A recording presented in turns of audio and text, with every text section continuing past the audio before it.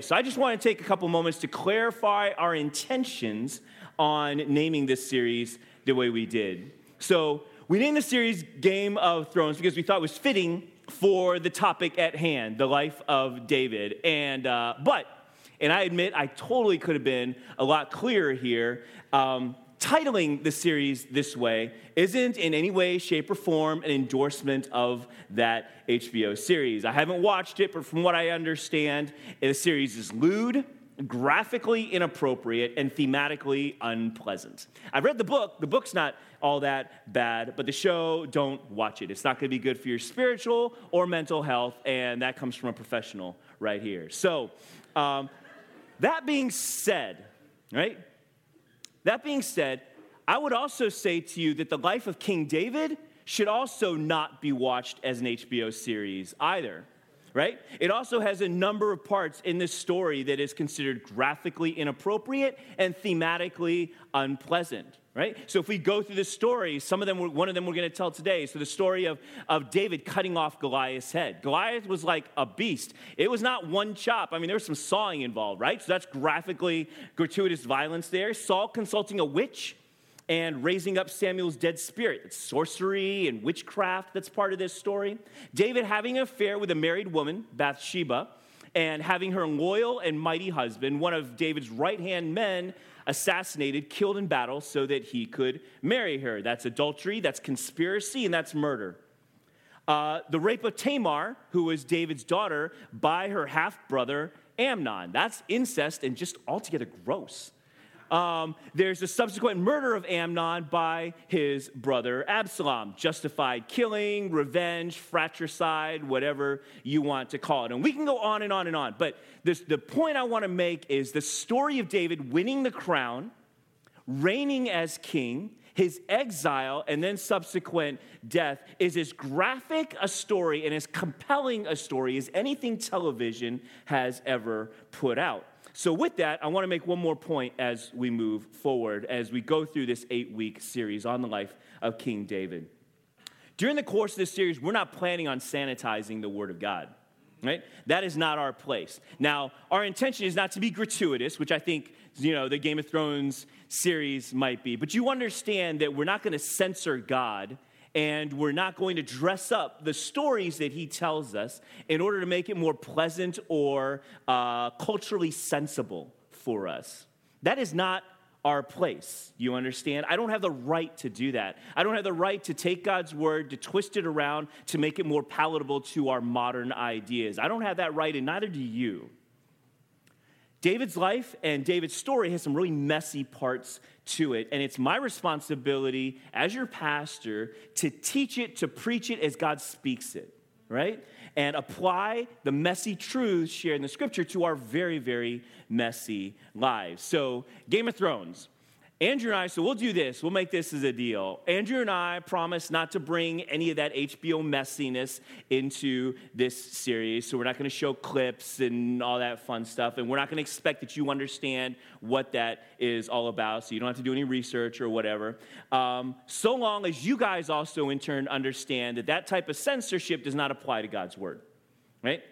We'll do our best to be kid-friendly. Our goal is not to be gratuitous. But if you have any concerns about the content of what we might share, feel free to grab either Andrew or myself after service to share those concerns. For me, if I'm as a dad, as a parent, I'll share with you, weeks 6 and 7 might be the ones you guys want to flag. Week 6 will be on the story of David and Bathsheba. Week 7 will be the story of Absalom. And I'm teaching David and Bathsheba, so if there's concerns there, hit me. If you're worried about Absalom will not be shared, hit Andrew, right? Again, our goal is not to be gratuitous in any way, but we are going to tell the story as God tells the story. And I want to give you guys a heads up, just in case there might be, for some of you got kids or whatever in here, that you're concerned that we might be sharing something. So, all right, is that good? All good with the disclaimers? All right, fantastic. Let's jump in the story of David and Goliath. And it starts in 1 Samuel chapter 17. The Philistines now mustered their army for battle and camped between Soka in Judah and Azekah and Ephes-Dammim. I'm just making that up. But anyway, Saul countered by gathering his Israelite troops near the valley of Elah. So the Philistines and Israelites faced each other on opposite hills with the valley in between them. Then Goliath, the Philistine champion from Gath, came out of the Philistine ranks to face the forces of Israel. He was over 9 feet tall. He wore a bronze helmet and a bronze coat of mail weighing 125 pounds. He also wore bronze leg armor, and he carried a bronze javelin on his shoulder. The shaft of his spear was as heavy and thick as a weaver's beam, tipped with an iron spearhead that weighed 15 pounds.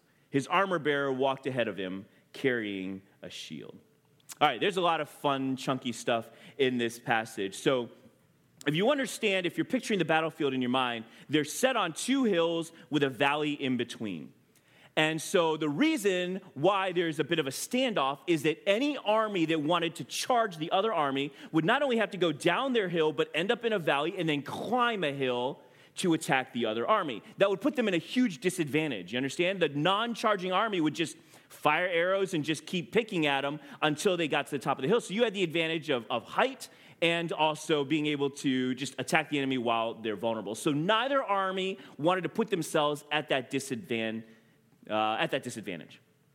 And so the solution was actually arrived at by Goliath, the champion of the Philistines. And he came down and said, look, let's just have a one-on-one fight. I'll take on your best champion, and winner takes all.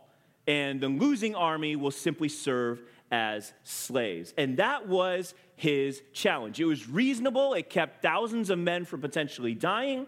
The problem with that solution for the Israelites was Goliath, right?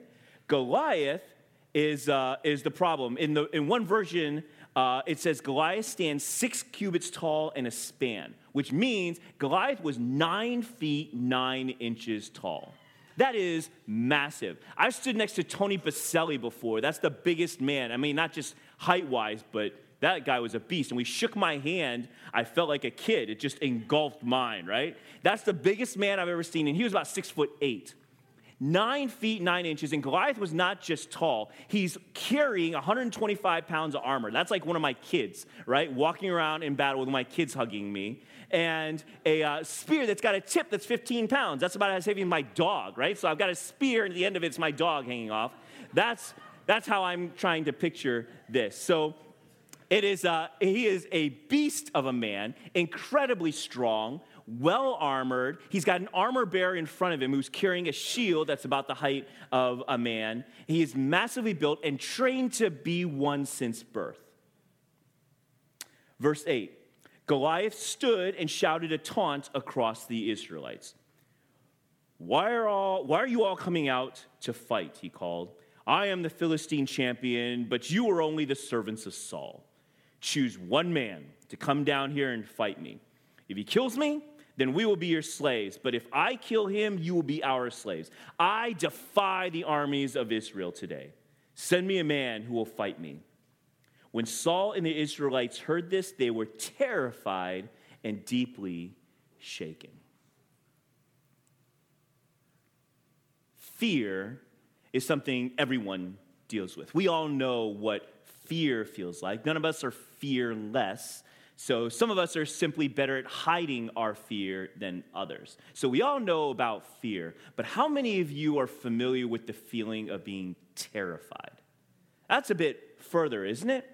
I don't know how many of you are familiar with that emotion. I remember the first time in my life I was ever terrified. I was 6 years old. I was playing in the backyard, a fenced backyard with my younger brother. This was in Chicago, Illinois. And we were just hanging out. It was a cold day, and there was some scratching at the back fence, and a dog came under. It was scratching a hole underneath the fence and came into our yard. He was a big dog, a German Shepherd, and he was there growling at us. And I remember being terrified. Terrified is I was so scared I couldn't move, I couldn't speak, I couldn't mutter. I had shivers running up and down my spine as that dog was growling at me, and then he charged.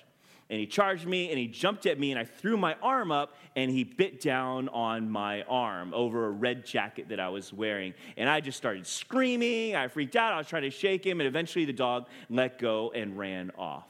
I was terrified. Even today, when I'm walking and there's a big dog and just starts barking at me or stalking me, I get little shivers, right? It's just trauma. So I've also lost my kids before, and when I say I lost my kids, I don't mean I lost sight of them for 30 seconds or a minute. I mean lost them, called security, called the police in order to find my kids. That's terrifying as well. So I know what terrifying feels like. Do you? Right? Have you ever been in a situation where you do? And I'll say this, if you have and if you do, then it's going to be a lot easier for you to relate to this story. I wasn't there on the battlefield in Israel, obviously, or I look really good for my age, but I would imagine, thanks, but I would imagine that most of the soldiers were scared of Goliath, but what terrified them was that Saul would come up and say, you're going to be the guy who faces him. Do you understand the difference? They saw Goliath from a distance, and they were scared of him, but they were terrified that they would have to be the one to face him. And when you're in that place, do you know what has happened here? Goliath has already won. He hasn't fought. He hasn't hit anyone. He hasn't killed anyone. He's made a threat. They've seen who he is, and Goliath has already won. And it is into this setting that our hero walks into the story. David has been sent by his father to bring food to his brothers. And while he's bringing food to his brothers, he hears Goliath taunting the nation of Israel. And in verse 26, we hear David's response. David asks the soldiers standing nearby, what will a man get for killing this Philistine and ending his defiance of Israel? Who is this pagan Philistine anyway that he's allowed to defy the armies of the living God? Everyone else is terrified, not David, not this kid. I would love to be David here, to be like David here, but the truth is that type of courage is pretty rare. Most of us are much more like Saul or Saul's soldiers. In other words, when we face Goliaths and giants in our lives, our typical response is fear or terror. I want to share something with you, saints, about fear. Right? Fear comes from living by sight. Not just eyesight, you understand. It's the things we see, the things we perceive.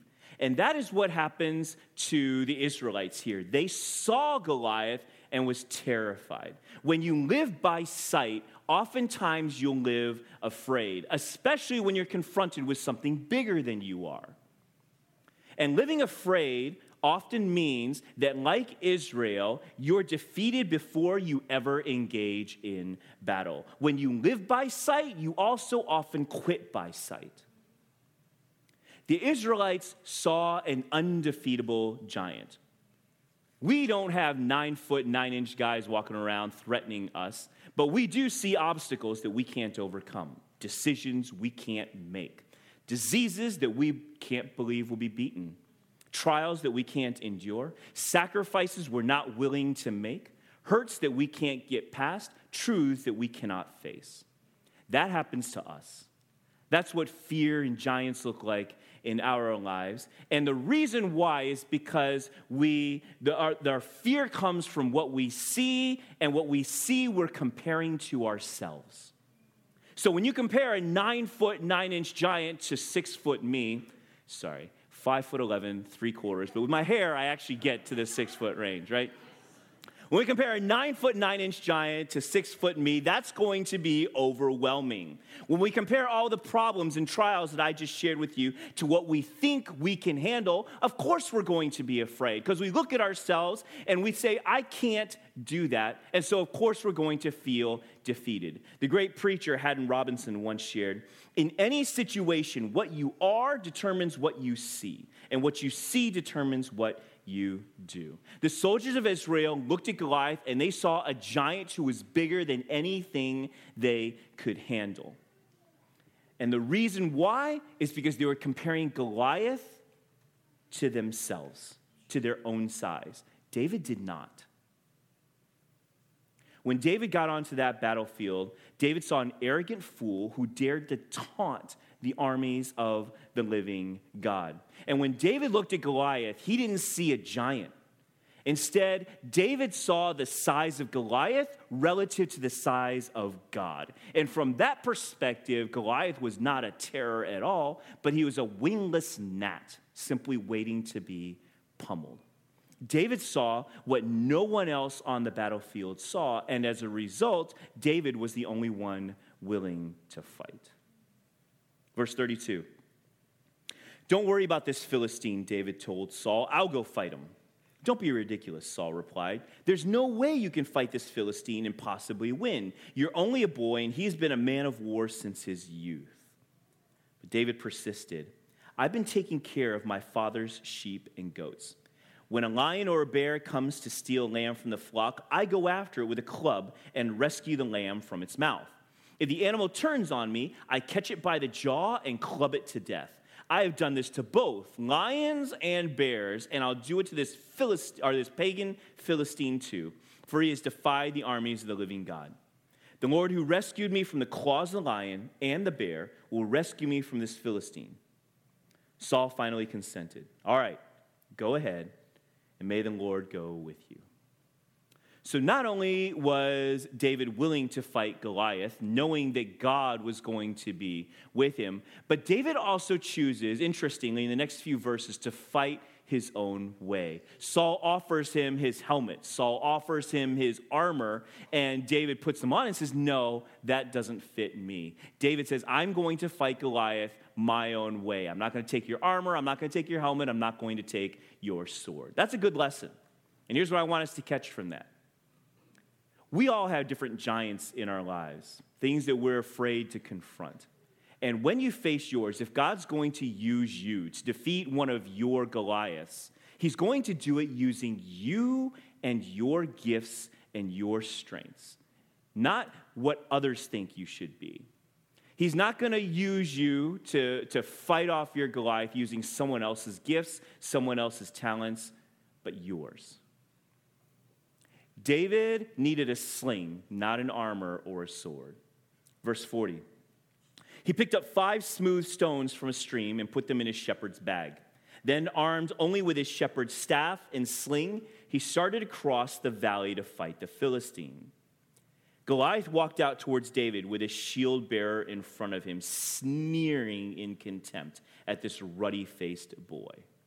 Am I a dog, he roared at David, that you come at me with a stick? And he cursed David by the names of his gods. Come over here, and I'll give your flesh to the birds and wild animals, Goliath yelled. David replied to the Philistine, you come to me with sword, spear, and javelin, but I come to you in the name of the Lord of heaven's armies, the God of the armies of Israel, whom you have defied. Today, the Lord will conquer you, and I will kill you and cut off your head. And then I will give the dead bodies of your men to the birds and wild animals, and the whole world will know that there is a God in Israel. And everyone assembled here will know that the Lord rescues his people, but not with sword and spear. This is the Lord's battle, and he will give you to us. Jehovah Saba. I want you to repeat that after me. Jehovah Saba. Right? One more time. Good. Again, Jehovah Saba. It means the Lord of hosts. It could also be interpreted as the Lord of war. In this passage, 6 times, David uses that name. He calls God by his name, Jehovah Saba, the Lord of war. And what David is declaring is it's not going to be the armies of Israel that you have to fear. It is not the armies of Israel that you have insulted. It is the Lord God of hosts, the Lord of war that you are taunting. It is Jehovah Saba. And as a result, it is he that you are going to face. On the entire battlefield, you understand there are thousands of soldiers, thousands of other servants involved in even Israel's king, King Saul, out there on the battlefield. David is the only one on the battlefield who sees the Lord. Everyone else sees a giant and a boy. David sees what others do not. David does see a giant on the battlefield, but that giant is not Goliath. It is the Lord of hosts. And before the Lord of hosts, Goliath doesn't stand a chance. Verse 48. As Goliath moved closer to attack, David quickly ran out to meet him. Reaching into his shepherd's bag and taking out a stone, he hurled it with his sling and hit the Philistine in the forehead. The stone sank in, and Goliath stumbled and fell face down on the ground. So David triumphed over the Philistine with only a sling and a stone, for he had no sword. Then David ran over, pulled Goliath's sword from its sheath, and David used it to kill him and cut off his head. When the Philistines saw that their champion was dead, they turned and ran. David, this boy in the field, against a 9-foot 9-inch giant, heavily armed, with a spear that is a tip that weighs 15 pounds. And David runs towards the enemy, not away from him. And then when he's in range, he reaches into his pouch and fires a stone at Goliath's head. So a number of years ago, I was watching the History Channel, nerd, right? So we were watching the History Channel, and there was this special on David and Goliath. And during this special, I don't even remember what the show was called. Isabel was watching it too.